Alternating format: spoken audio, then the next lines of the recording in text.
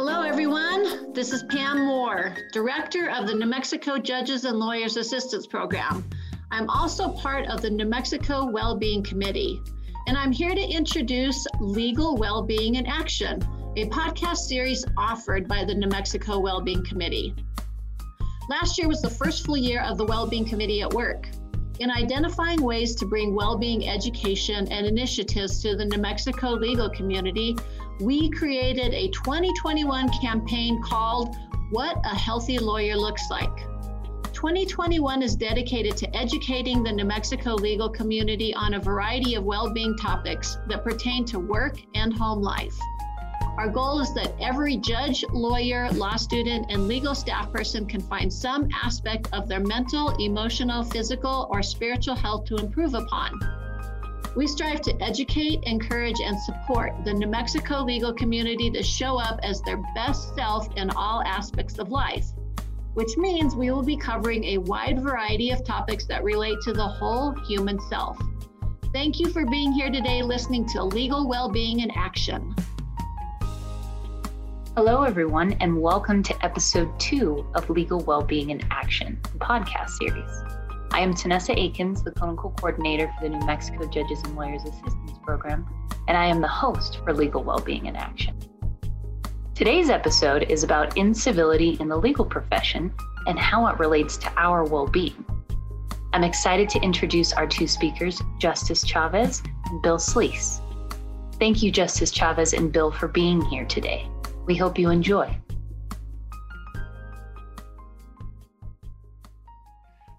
Thank you, Pam and Tanessa, for that introduction, and thank you for having us on Legal Wellbeing in Action. Today's episode was originally titled Incivility and Wellbeing, but hopefully we can talk some about civility and wellbeing. I'm Bill Sleece. I'm the Professional Practice Program Director for the State Bar of New Mexico, and I'm extremely pleased to have with me today someone who probably needs no introduction to the bar members, but I'll go ahead and let him introduce himself anyway. Justice Chavez. Good morning, Bill. I'm Ed Chavez. I've been a lawyer in New Mexico since 1981. I served on the Supreme Court for 15 years, and I retired a couple of years ago. I still have my license, really not actively practicing, but doing a lot of consultation work. Right. Look forward to today's discussion. Probably the busiest man I know in retirement, so I'm not sure retirement's the right word. But I do appreciate you joining me today. I know it's incivility or civility in the practice of law and how it intersects with well-being is a topic that you and I have had an opportunity to spend some time on in the past. We've been fortunate to present to new admittees in New Mexico on this topic, and this is really just a continuation, I think, of that discussion. And really where I want to start probably is with not a whole lot in terms of stories and what incivility means. I think we can probably all agree that we've heard plenty on that topic and have all gotten the stories and the anecdotes, but it might help to just briefly sort of talk generally, Justice, about what it is we are talking about when we mention the word incivility. And are we talking about let's all get together and sing Kumbaya and everything that everyone asks us to do, we should accommodate it because, that's what a civil professional lawyer does. It doesn't matter what the effect is on the client, as long as we're being, nice about the practice of law. That's what we're talking about. Is that what it is? Not at all. If that's what it was, then we could not be zealous advocates on behalf of our clients. I think what we're talking about is just treating people with respect. It's our system of justice. You want to treat people with respect. You want to be courteous.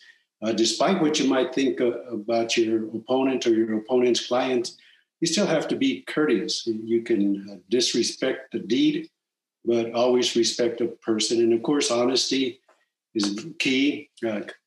Our creed of professionalism begins with my word is my bond. So that's what we're talking about. We're not talking about throwing in the towel. We're not talking about always playing nice. The idea is simply to be honest, respectful, courteous with your opposition. It will benefit you, your clients, and frankly, the justice system. Yeah, and I know that there was a time when the rules of professional conduct included that word zealous, and it's a word you mentioned, Justice. And at least my observation has been that sometimes zealous is not, shouldn't be the equivalent of zealotry. And I think that's where sometimes people got themselves into trouble. They had this notion that, well, if I'm going to do what's right for my client, I'm going to take every advantage. I'm going to be a zealot in the worst sense of the word. And I've heard the term, in fact, referred to as strategic incivility, where lawyers would use intentional baiting behavior or whatever else you might want to call it, just to try to get under the skin of the other lawyer, to try to knock them off their game, or maybe even their client. And that's not certainly what we're talking about. The rules of professional conduct were changed years ago to take that zealous out of there.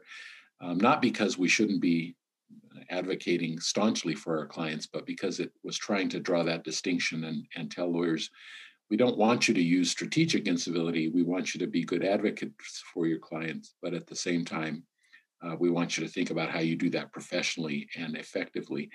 And when we talk in a few minutes, maybe about costs or the benefits of civility, I think we can talk about how incivility can harm your client. That sort of notion that strategically I'm really getting to the other side, when in fact all you're doing is costing yourself and your client's money. And so really I think what we're talking about is the more egregious conduct, which we've all heard plenty of. But let's get really to where the intersection is. What are the costs of incivility, at least from your perspective, Justice? I think the number one cost is to your client. When I think of incivility, and maybe I shouldn't use the word zealous, but I do think that we have to be advocates on behalf of our clients. But what I'm talking about is don't be hostile, right? Don't provoke people, don't intimidate them, don't lie. All of those things that could be costly, being an obstructionist. If you think that you're doing your client a favor by being an obstructionist, what you're doing is you're running up their costs. And that's one of the expenses that we have. It's harmful to the client, definitely, because you're running up their costs, and the odds of you being able to be persuasive is not very good, because your focus is being on hostile. Your focus is being on provoking the other side, intimidating the other side, belittling the other side. All of those strategies designed to try to keep them from working, or to instill in them fear or doubt, or just really being a distraction to them. And you think you're winning as a result of that, when in fact, time after time, we've learned that that is not the case. And in fact, if you get in the habit of belittling the other side, then you cannot, as a lawyer, objectively evaluate your client's case, because you cannot objectively evaluate your opponent's case in a way that you can respond effectively. And as a result, your client loses. I think the profession loses as well, because, people want to believe in our system of justice, but if they are a participant, it's usually it's their first case, right? The individual's in court for the first time.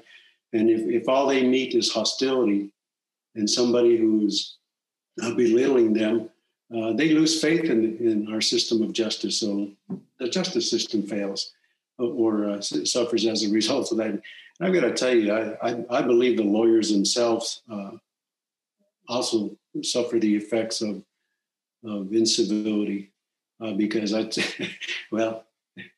you ever seen an angry person's face or a frustrated person's face? I mean, it's all wrinkled up, and that's a heavy burden to carry. Anger and hatred are heavy burdens to carry. And so I think it affects the emotional well-being of the lawyer themselves. Right. And I think, at least from my perspective, the risk you run, you're so busy. Well, there's two risks. I think you're so busy being strategically uncivil because you think it gives you some advantage.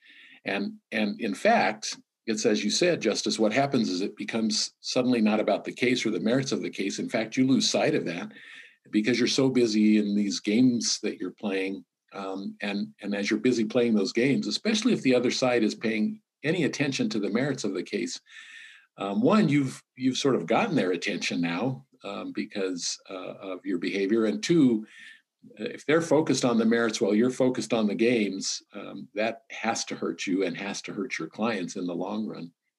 And then the second thing, and I love this analogy that you use sometimes, Justice, when you talk about, does it really have an effect on the case? You know, you have the perspective of someone who was a decision maker, having served on the Supreme Court for several years. How does that affect from the side of the bench when you see the lawyers engaging in that kind of behavior, that uncivil conduct, when it becomes about the lawyers and the personalities as opposed to the case?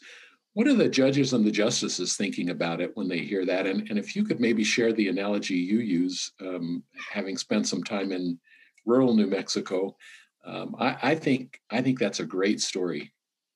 Actually spending 15 years on the bench and talking not only to my colleagues who listen to oral arguments, but read briefs, and talking to the judges throughout the state. What has become very apparent to me is that when lawyers engage in personal attacks or these uncivil behaviors, it's like static on a radio. You're listening to a song, but you really can't hear the words of the song because of the static on the radio. You might turn up the volume, and guess what gets worse? It's the static. And that's exactly what lawyers do, is they detract from the merits of the case because now the judges can't focus on what their argument is. And lawyers have to remember, as they appear before judges and juries, words are worth about 7%. You know, like 38% is your tone, etc. But the biggest effect of communication is your body language. And when you see it on lawyers' faces and you see their physical behavior that doesn't match their words, that's what the judges read. That's what the jurors read. And so it's that static that I call static on the radio. I think for the younger generation, maybe it's buffering. I don't know, but judges complain about it all the time. It just gets nowhere. Have enough confidence in your case as a lawyer to let your good work speak for itself.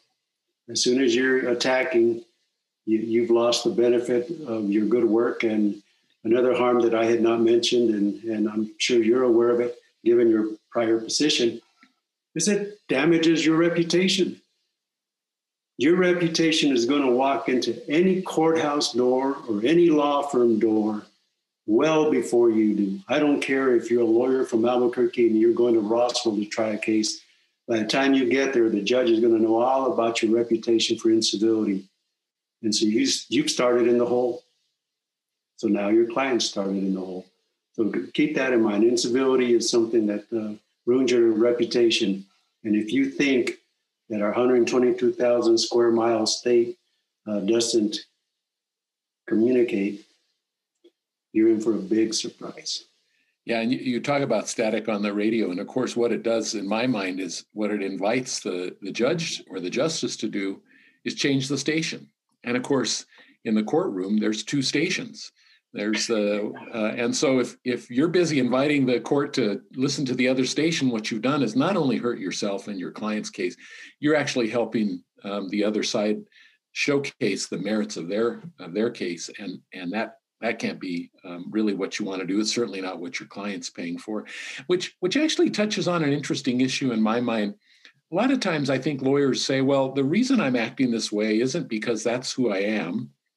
And it's not because I'm trying to take an unfair advantage, but that's what my client wants. That's what my client's paying for. How do we respond to that? Do we have any obligation to the clients? I think you're exactly right. Eventually the client wakes up and realizes, wait a minute, what's this charge on my bill for 2 hours on a motion to compel? Why am I paying for that? But what about that notion that, until the client actually sees it on the bill, well, that's what they want. So that's what I've got to give them. I think as a lawyer, you better be very careful about the client who wants you to engage in intimidation tactics to win their case, because they're likely never going to be satisfied, number one. Number two, when they get their bill for all the intimidation and obstruction tactics that you've engaged in at their request, they're not going to want to pay that bill. I think you have to be upfront with your client, and you cannot tell your client what they want to hear.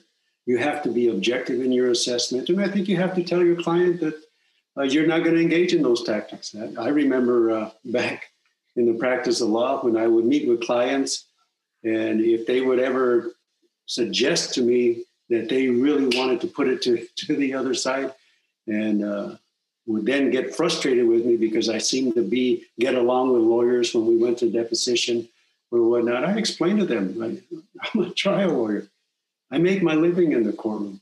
I make my living with so-and-so who's opposite me. I don't view them as enemies. I view them as adversaries, and I will represent you, but I'm not going to engage in tactics that to satisfy you that will not get you a favorable result. And so if you're uncomfortable with me as your lawyer, it's a relationship of mutual trust and respect. You need to find yourself another lawyer.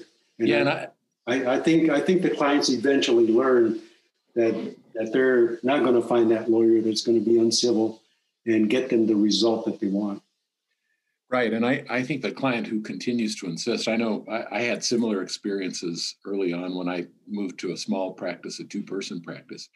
And I distinctly remember one prospective client, because fortunately the red flags were sufficient that we knew better than to take the client.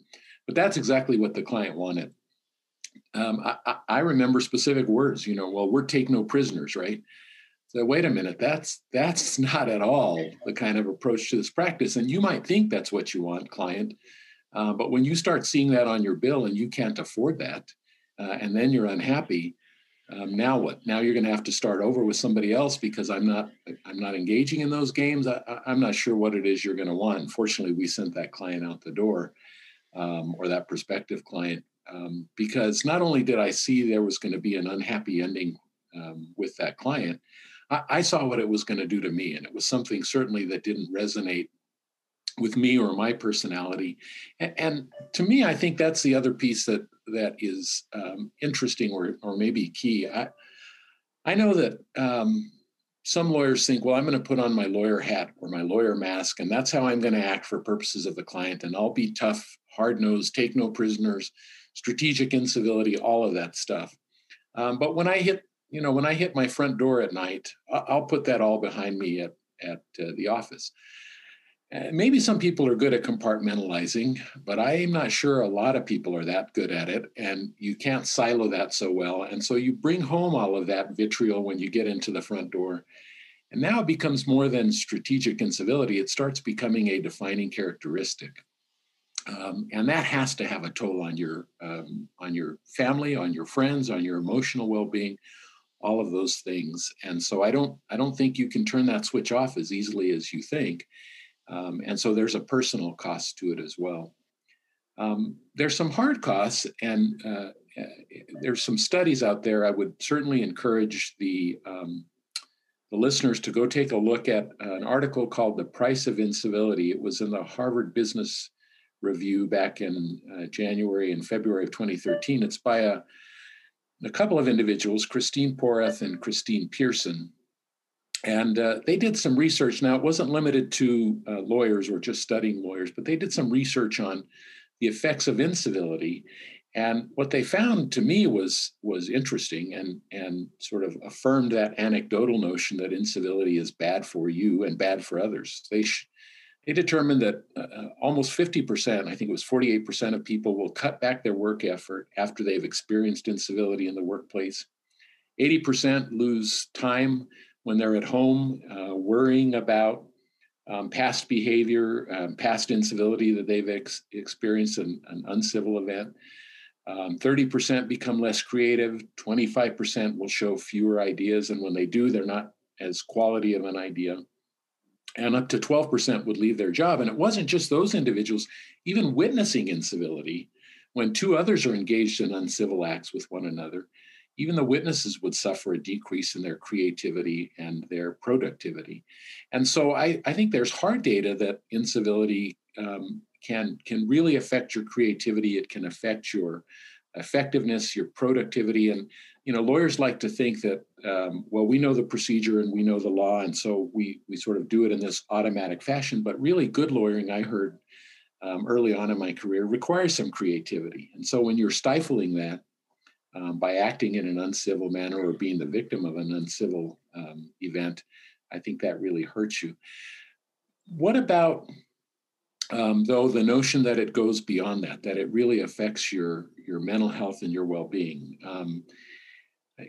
We talked a few minutes ago about how it might become a defining characteristic, and unfortunately, there hasn't been a lot of studies yet on the connection between maybe incivility and your mental health and your well-being. But from your perspective, Justice, there has to be some connection, doesn't there? The Solutions Group, the State Bar of New Mexico's EAP provider, offers confidential and free professional counselors to support employees and their direct family members by offering short-term counseling, assessment, and referrals for any life struggle. This includes drug addiction, relationship conflict, anxiety, depression, and grief and loss. Other services include dependent care, crisis assessment, intervention, and educational presentations, free well-being webinars, and an online stress assessment tool. Call 505-254-3555 or 1-866-254-3555 and identify with NMJ Lab to schedule an appointment or video visit. I can't see how there would not be any connection. It seems to me that if you're engaged in a pattern and a practice of wanting to be hostile toward the other side, wanting to provoke them, wanting to accuse them, things of that nature, where your focus is always negative energy, I can't imagine that doesn't impact not only your personal well-being, but the well-being of your family. Can't imagine you going home and, as you say, turning off the switch. And then what we haven't talked about is basically the staff. And I think the statistics, as you were telling us about the statistics of the cost of incivility, I'm thinking about the staff. If your pattern and practice is incivility toward lawyers and opponents, I got to imagine that you're putting a lot of pressure on your staff and you're stifling their creativity. Their desire to work for you is not what it was when they first signed up. Yeah. So all those things have to affect you. And if it's not disturbing your sleep, you're in trouble. Right. And I think it's not just even really the image of the profession and how it disturbs you. It gets bad enough, I think, that you see lawyers leaving the profession, or at least thinking about leaving the profession. I know, now 30 or so years later, my memory's a little softened and dulled, but I know early on in my career, I ran into a lawyer who routinely used what, in retrospect, I think was some pretty sharp behavior, at least from my perspective. And I would spend time after the encounters just pining about it and thinking about it and ruminating about it and laying awake thinking about it. And if I knew I was going to have to interact with the lawyer, I'd feel a physical knot in my stomach. And there were times, I'm confident, that I wondered if this was the right profession for me, because that's, if that's what I'm going to have to put up with. Now, fortunately, I found a way to navigate through it with that lawyer, and I used some self-deprecating humor to help with it. I ended up telling the lawyer that I thought the lawyer was causing me to be hypertensive, that I was convinced the lawyer was a carrier of the hypertension. But and that sort of cut through the issue, and we ultimately established actually a very good relationship. The lawyer dropped the behavior and in fact became somewhat of a mentor, and I learned a lot of good things about practicing law. But it would have been unfortunate if our relationship continued down that path, and either I didn't want to work with the lawyer or didn't want to work at all. But I think there are reported cases, where lawyers change at least the focus of their practice as a result of engaging in what they perceive to be uncivil, unprofessional behavior, it definitely takes a toll on their well-being. So we know about the problem, and we know that it's potentially damaging and necessarily must be damaging to our well-being, our emotional well-being, our physical and mental health. But what do we do about it? Are there solutions, or it's just, we work in a rough and tumble profession. This is an adversarial profession. We're supposed to be our clients' champions. Let's pick up the lance and charge down the field. And if people get hurt, well, that's what happens in the practice of law on the battlefield. I'll tell you my own perspective. That's the place to start. We have to stop that mentality of this is how it should be. Let's get a thicker skin. But what else can we do? I know you talk a little bit about the idea of lawyers having a more personal connection. Tell us a little about that. Yeah, I want to share, hope you don't mind, I want to share one story with you about a young lawyer that I observed in court. I loved reading this lawyer's briefs. I enjoyed listening to the argument from this lawyer, but there was one day, young lawyer appeared, a public defender, appeared in our court and was arguing the case and struggled with justice's questions. But the justice appeared to be hostile toward the argument. And she quit oral arguments. She no longer wanted to argue before our court. And I remember calling and talking to the lawyer and trying to encourage them that, they have it. And, one bad day shouldn't define your practice, but the hostility they felt, and I didn't think the justice was being hostile, just being very pointed, really discouraged that young lawyer. And I spent time traveling the state meeting with young lawyers, and I would hear their stories about how older attorneys affected them and tried to intimidate them. That was a tactic that they used, and they would belittle them. And that was always a real distraction and concern for them. And so what I told them, and I tell all young lawyers, but I think it's important for any lawyer, I don't care how long you've been a lawyer, is always try to meet, eat, and confer with your opposition. The day you get a complaint in that is your responsibility, or the day that you get an answer to your complaint, or when you learn that the other lawyer, another lawyer is on the case and you don't know them, pick up the phone, call them, introduce yourself. And I think that if you can get together and see the whites of each other's eyes and break bread together, it gets very difficult for either side to take things personally and begin the personal attacks.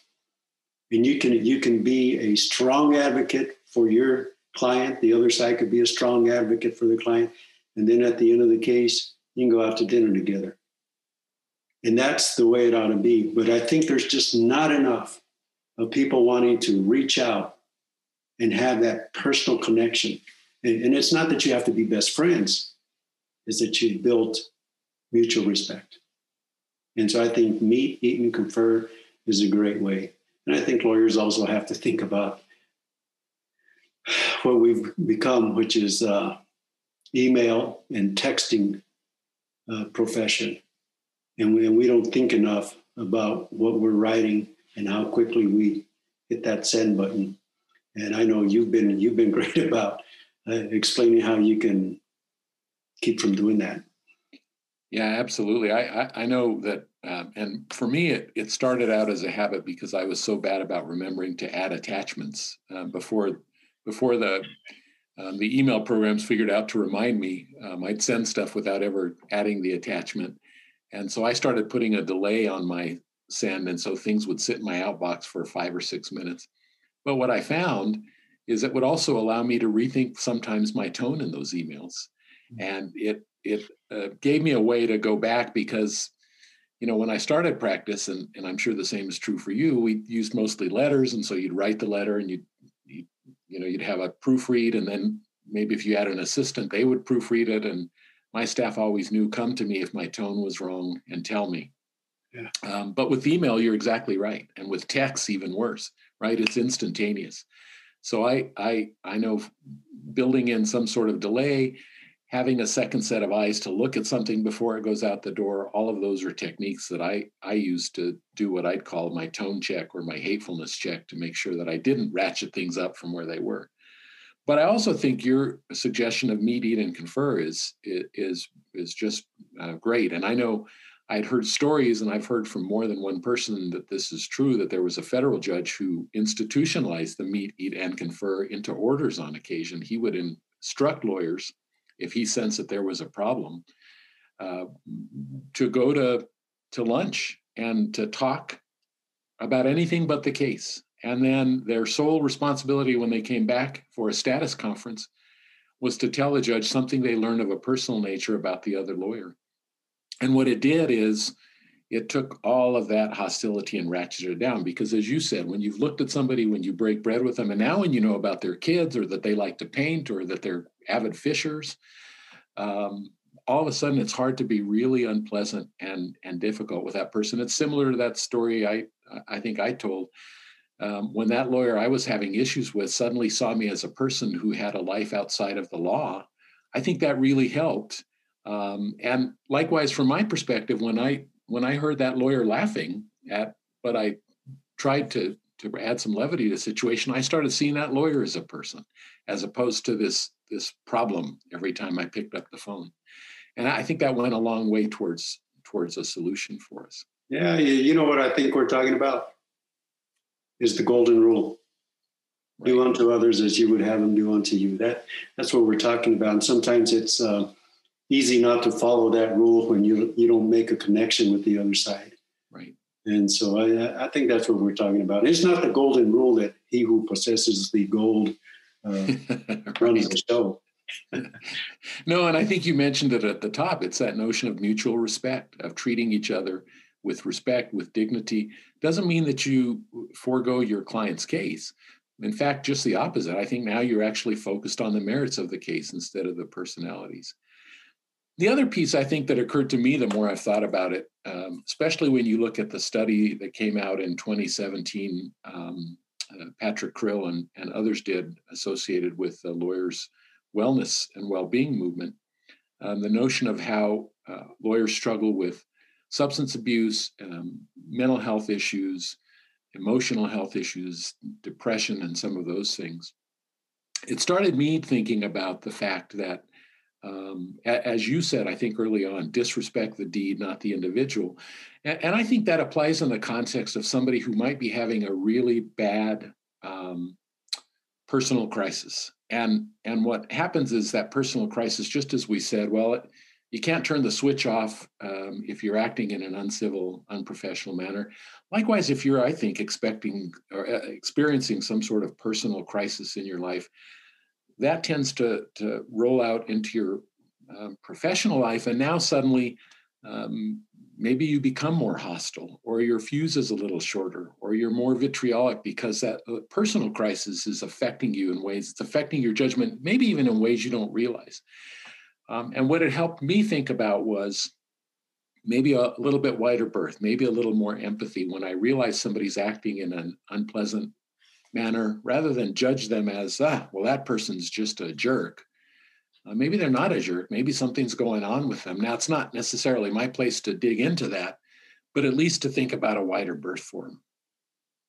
Yeah, you know, if you made that personal connection with the other lawyer that has been engaging what you perceive as incivility, it could very well be that is not their nature, that they have personal issues, and maybe a loved one has some serious health issues or whatever. And it's the stressors that pile up on a person that sometimes can change their personality, that can make them a hostile individual. And so, just like I said, you should disrespect the deed, not the person. The same holds true for the individual who may be engaging in incivility. You just don't know why they're doing it. And the reason you don't know why is because you haven't taken the time to get to know them. And if you got to know them, then it'd be a lot easier for you to understand or at least tolerate or even help talk them through it. Sometimes people just need a sounding board, somebody to listen to them. And I think that's a great observation on your part, that just because somebody engages in some questionable practices doesn't mean that that's who they are. Right. And I think for me, always start with the assumption that that's not who they are. And in fact, if it happens early in the relationship, maybe this is just a one-off or as you said, something else is going on. I know I have a good friend who actually appeared on the other side of cases from me routinely. And I don't honestly, in retrospect, remember what was going on with me at the time, but I remember sending him a couple of really hostile emails. And I realized the tone. Yeah, well, I realized the tone shortly afterwards, and there was something going on at home. But I had that personal connection that I previously established with him. And when I realized, and what I think helped me realize it is I got back a very short email, which was unusual.